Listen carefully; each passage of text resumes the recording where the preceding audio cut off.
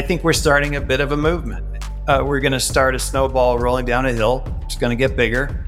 But I think 5 years from now, you're going to see a very different set of assumptions when people think about data in an enterprise, and it's going to have a lot to do with narrative.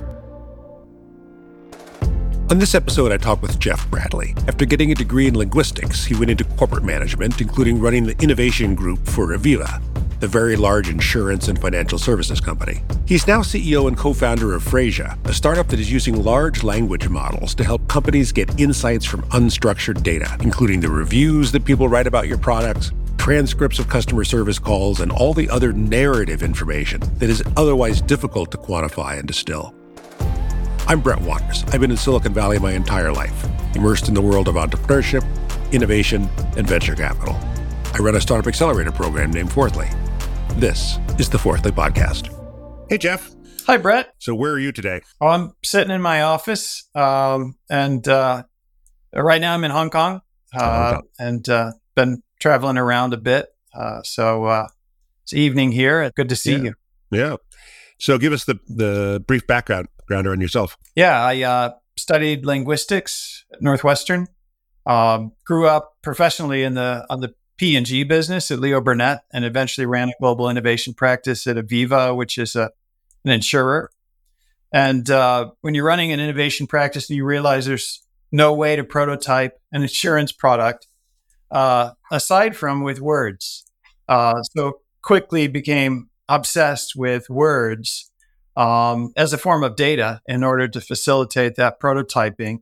And long story short, with all this kind of progress with transformers, large language models around 2018, certainly piqued my interest and the interest of Ben Gaff, who's my co-founder.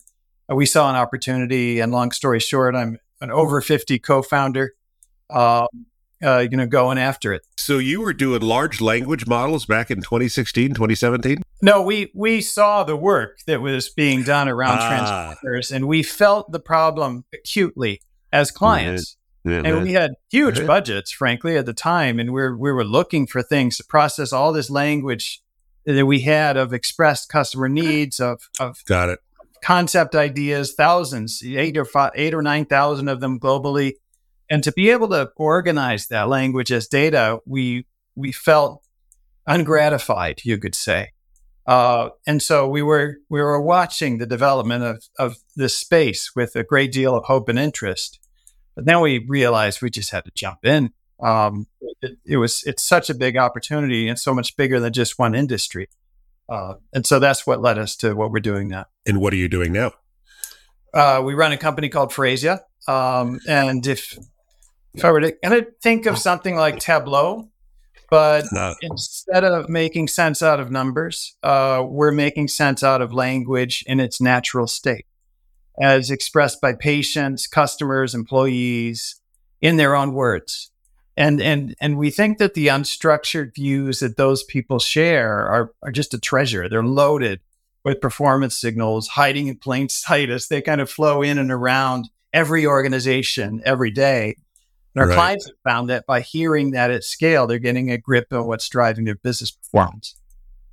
Okay, so give us a use case. Churn, customer churn. You want to figure out, you want to hear the early signals of churn before it blows up into kind of a full-fledged rout and all of your customers are leaving. And too often you don't pick up the signals of that churn until it's showing up in business results or somewhere in the funnel. And the signals might be embedded in customer service transcripts, inquiries, chatbot transcripts, all those things. It could be in app reviews. It could be in product reviews. It could be in social media. It could be in customer service. It could be in your NPS study verbatims. Is a pretty good place to look because rather than wait for that score to drop, you can act on the early narrative signals before the score drops, and really head it off at the pass. Yeah. So that's a super interesting use case right there. So a lot of companies track NPS score, which is Net Promoter Score, which is you get the survey saying, a scale of 1 to 10, how likely are you to recommend us to your friends, right? So that's a really important metric to a lot of companies. track. But what you really want to know is not, what happened to your NPS score last quarter. What you really want to know is our NPS score at risk? Absolutely. because of something going out there in the marketplace. And so with your software, by listening to the chatter, by parsing the chatter, you can get insights. Yeah, and proactively actionable.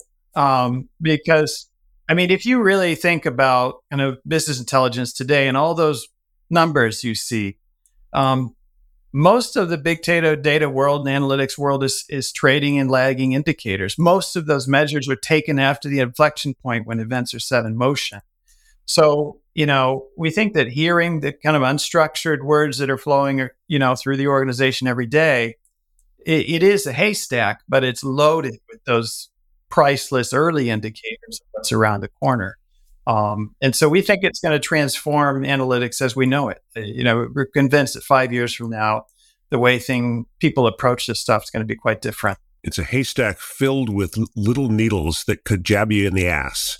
And so, yeah, in a manner, it's a technical description. I just created a new tagline for you, Jeff. I think so. Was it jab you in the ass? Was that where you? Yeah. Jab. Okay. Yeah. I just want to make sure I had the verb right. So that's really cool. What's the current status of the venture? Yeah, we're profitable. We are bootstrapping. We are always the best way to grow. Yep. In hindsight, with seeing where everything is gone, and in hindsight, in terms of what we've learned in the business, I couldn't be happier to be bootstrapping. Yeah. And because we have no runway issues. Yeah. And we've also learned that, this is a big change mission. This is not a small replace a thing with another very similar thing kind of where that's already budgeted sort of thing, business. And what we realized when you take something this transformative in terms of the way that, you have to think about it, clients need to catch up with it too. And so there's a whole change agenda you have to sort of help the clients get through in order to get your solution embedded. And I just don't think that if we had taken funding and we'd be kind of, pushing the sales really hard and expecting it to go faster, just don't even know if we'd be around at this point. Yeah. I've seen this happen 100 times that a lot of founders think, as soon as I can raise a big pile of venture capital, then everything will be fine. Yeah. But in fact, raising a big pile of venture capital just creates a new set of problems, not least of which is that you're now scaling at an unnatural pace. That's kind of the purpose of venture capital, is to allow you to scale at an unnatural pace. Yeah. And that means everything is now at risk in a way that it wasn't before. Yeah. And when you grapple with some of the realities of this kind of capability when it hits an organization, well, okay, they're researchers. There might be a research department. And a lot of the identity of those researchers is intertwined with this tidy boundary between qual and quant, which when you have our tool, basically is gone. And or data science practices where people have certain ways of doing things and they like their high code tools. They like to build it in-house. And then this is about distributed sense making, getting it into the hands of people who are closer to the customer who aren't technical types. Mm-hmm. There are a lot of things that happen in an organization where this comes in, and not everybody is going to grab it right away. So that's really important for us to kind of figure out beyond the build of the product itself. Right.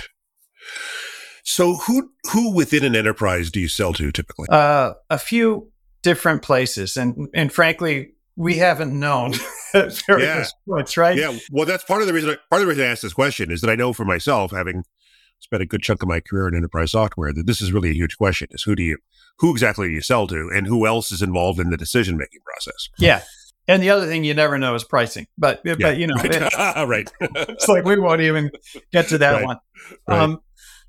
And I'll tell you a little bit the journey we went through, because we got some early bites on pharma, on patient experience, and those have stuck. We still do a lot of patient experience because it's really great to be able to hear the the patient language in their own words, in their own environment, maybe in an online forum with other patients, things that you would never hear in a clinical environment. Great, tick. That is stuck.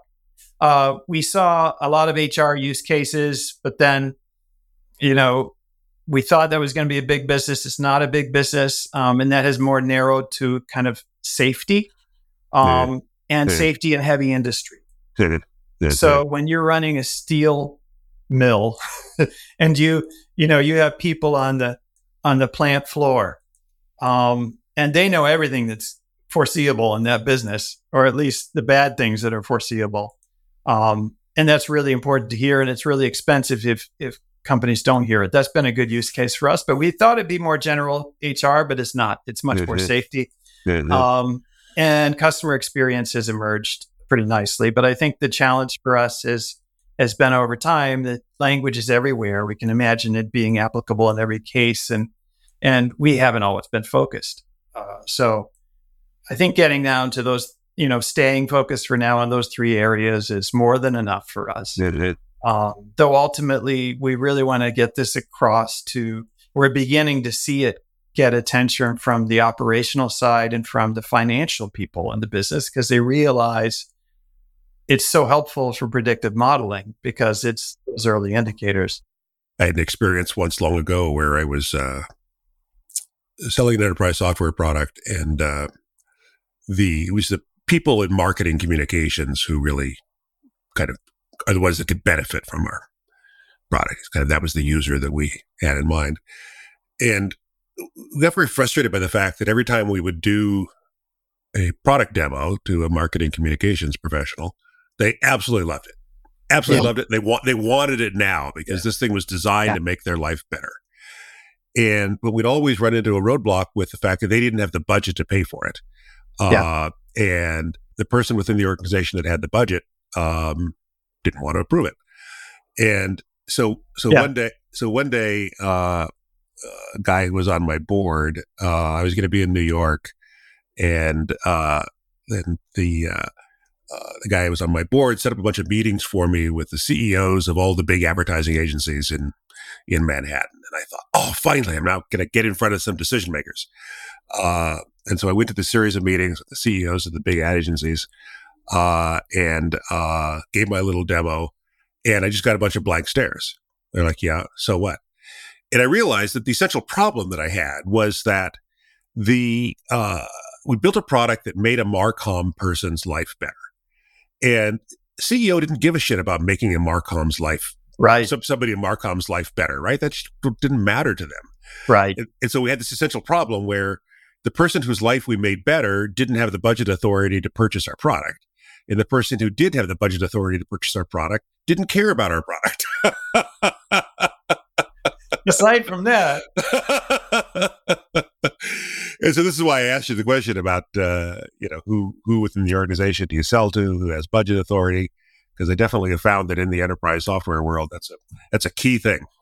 Well, we have found, and it does echo some of what we went through and some lessons we had learned the hard way, which is the first place you go is to the people who appreciate stories, right? Stories. But functionally speaking, which two functions trade in stories? Okay, marketing and HR. And which two functions in the era of big data have lost more clout in the executive room than any other two function? Yep. Marketing and HR. And so in a way, like the ambition is just different, and you can solve their problem. But the problem is, are you reaching across to where the kind of real commercial action is? I think the amazing transformation that can happen, though, is suddenly the voice of your employees is probably, and your customers is probably the most valuable data in the entire enterprise. And that's the kind of thing that we're starting to learn, which could be a real power shift. But the question is, have the people in those functions do they have the ambition to kind of see that through now? And that's why we have pivoted a little more toward, getting after finance people and not just staying strictly within those functional limits. And social listening is a good example of that. Social listening, right. I mean, you get your social listening report. It's got a lot of bar graphs. It gathers dust. Nobody knows what to do. And And that is, a huge issue that kind of holds us back because people will see us as another version of that. But it's not. This is an empirical approach that relates directly to outcomes in your business as opposed to interesting insight. But it's not always easy to get that through. So I found personally that there's this kind of a value proposition hierarchy when you're selling to other companies. If you're selling something that's going to keep an existing process more organized, that'll get you like 2 points in the customer's mind. If you're selling something that's going to reduce costs, well, that's going to get you 5 points in the customer's mind, right? If you're selling something that's going to drive revenue, well, that's going to get you, 8 or 9 points in the customer's mind. And if you're selling something that's going to improve their market cap, well, that gets you the home run. And so the point of this is that you kind of want to climb as far up that ladder as you legitimately can. And so that's why I was kind of excited when you talked about the improving NPS scores and stuff like that, because that is a fundamental part of driving revenue, right? Every CEO wants to drive revenue, wants to reduce churn. It wants to improve the NPS score, right? Every single CEO cares about those things. Yeah. And so to the extent that you can develop, really solid case studies around that seems pretty valuable to me. Yeah, we're definitely seeing it accelerate in that front. We're seeing also the pilots turn into subscriptions at a higher rate in that space, probably because of exactly what you say. It's so clear, and the connection to results is so clearly laid out. I think everybody can relate to that moment when you see a blip on the dashboard and you feel behind the moment, you feel the moment you see it. Right. And for us, it's really just convincing people that there is a much better way. And making it clear that this is not the same as this is not your father's NLP.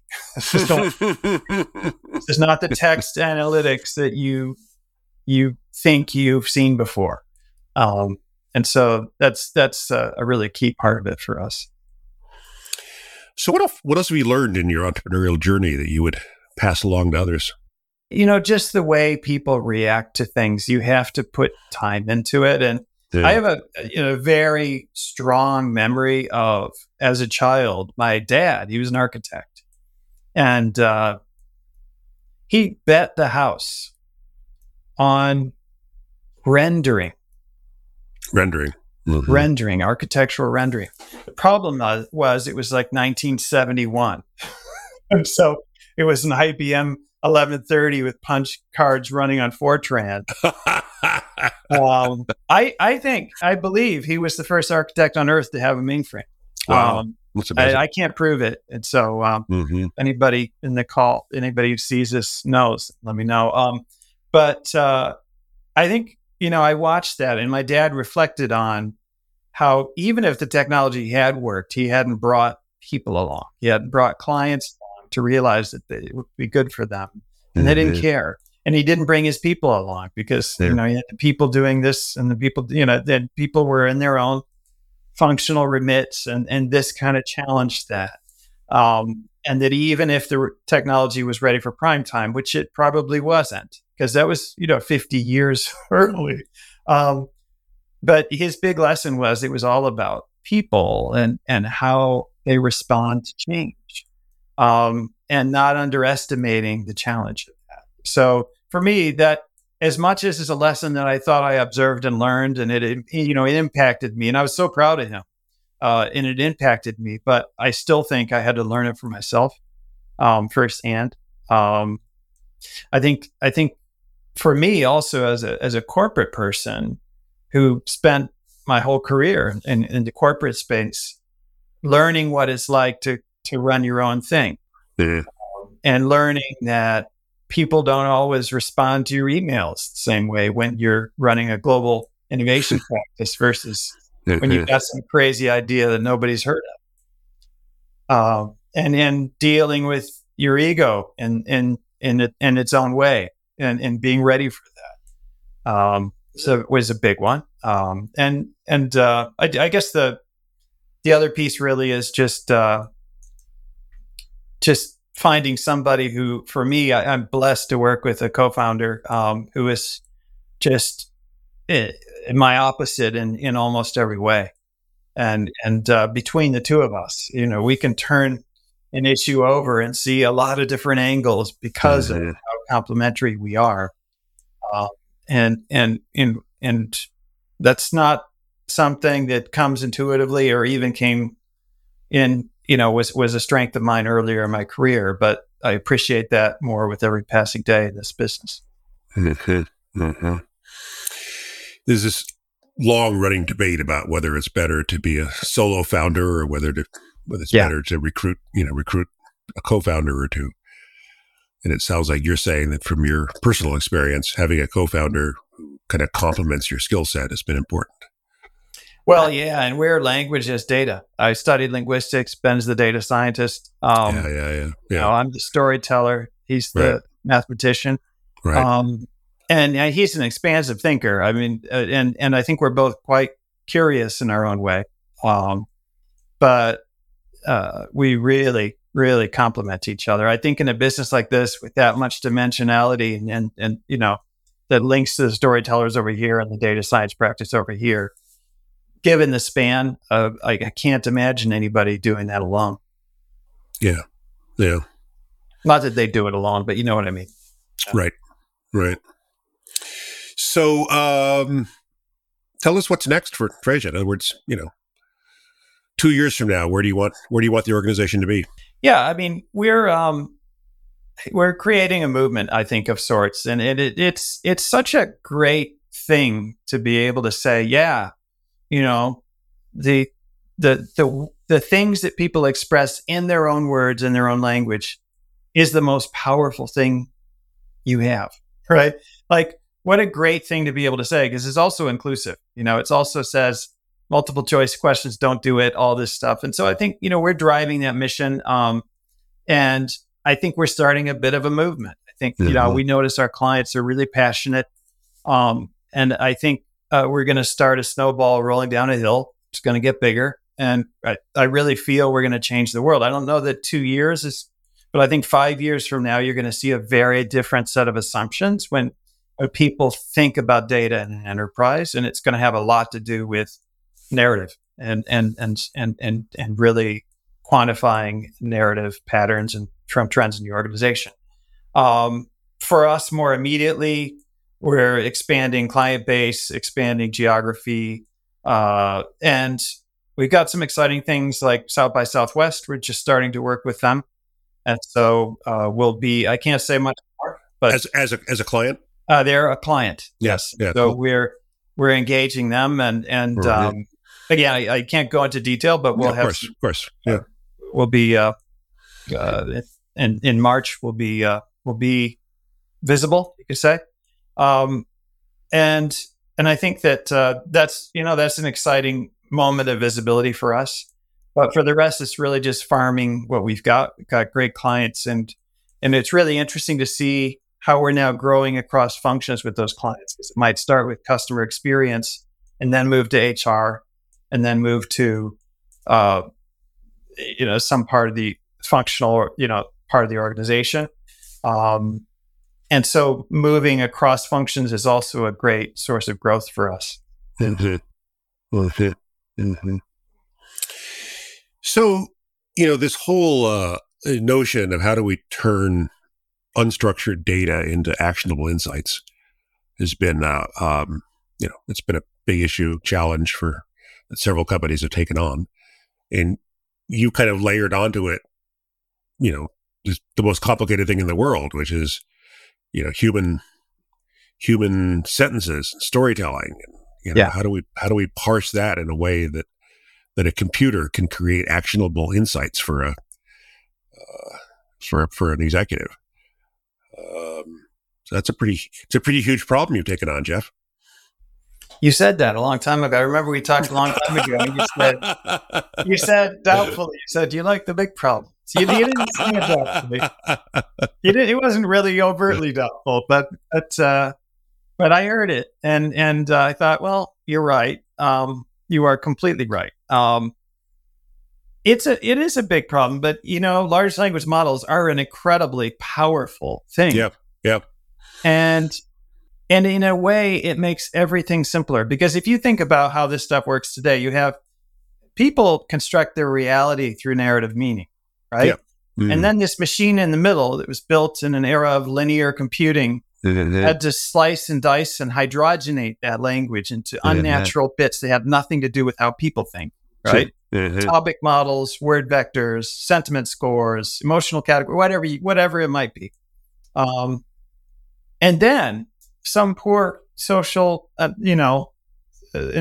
analytics professional had to take all that stuff and explain it to stakeholders in the business. Yeah.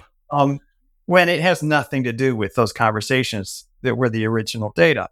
And what gets really simple is you get the machine in the middle to understand narrative meaning, not topics. This is narrative meaning. So it's not just the functional topic, but it's the practical and the experiential context around whatever people are saying. The whole thing gets simpler because it's narrative here, it's narrative in the middle, and you're telling a story to the stakeholders in the business in a way that's intuitive to all of us as humans, because you aren't taking it out of the original narrative construct. So what's really amazing about it is that all that complexity inside the machine renders something incredibly simple in a business. And so, you end up with a client and you say, well, what's driving our low NPS scores? Well, right here, it's the greedy charges narrative. And you have, one thing that, you have this Pareto that says, fix this one thing and you fix 80% of your detractors. So in a way, it's incredible how when you apply machines the right way, you can make things really simple for humans. And the real irony of it is, with all the fear of AI and, then all the hyperbole and people saying, well, we're going to lose our humanity. Well, we've already lost our humanity by subjugating ourselves to the limitations of linear computing. We've avoided asking open-ended questions. We ask multiple choice instead. Right.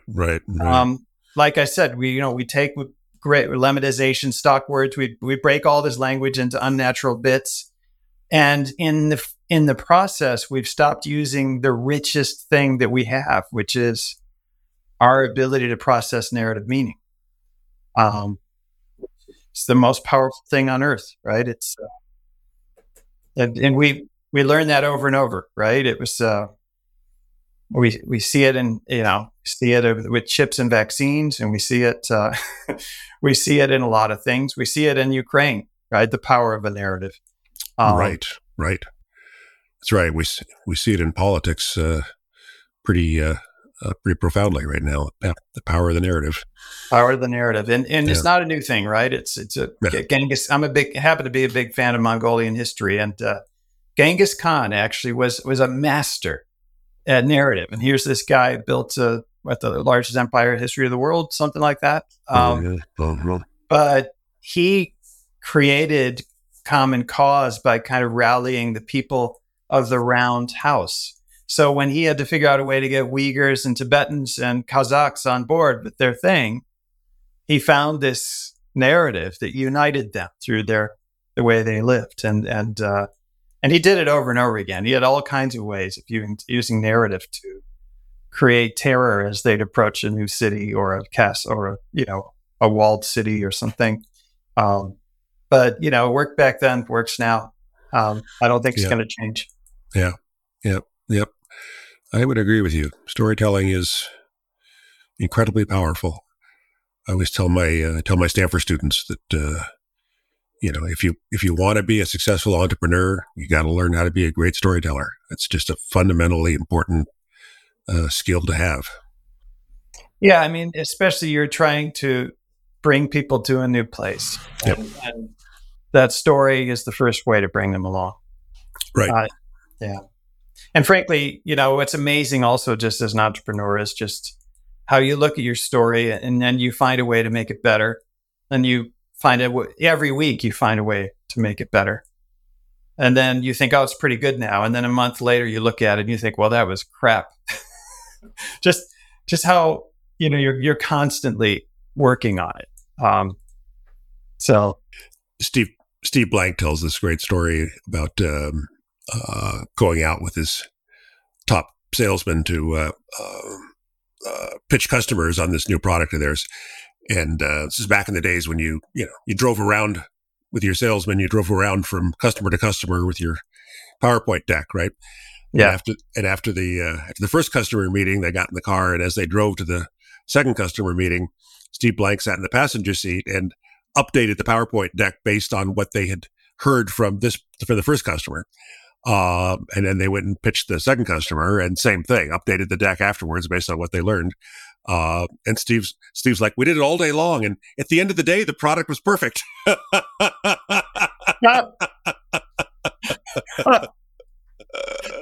That's how it works. That's how it works. Yeah, that's a great story about listen careful to customers, and then and refine your story as you go.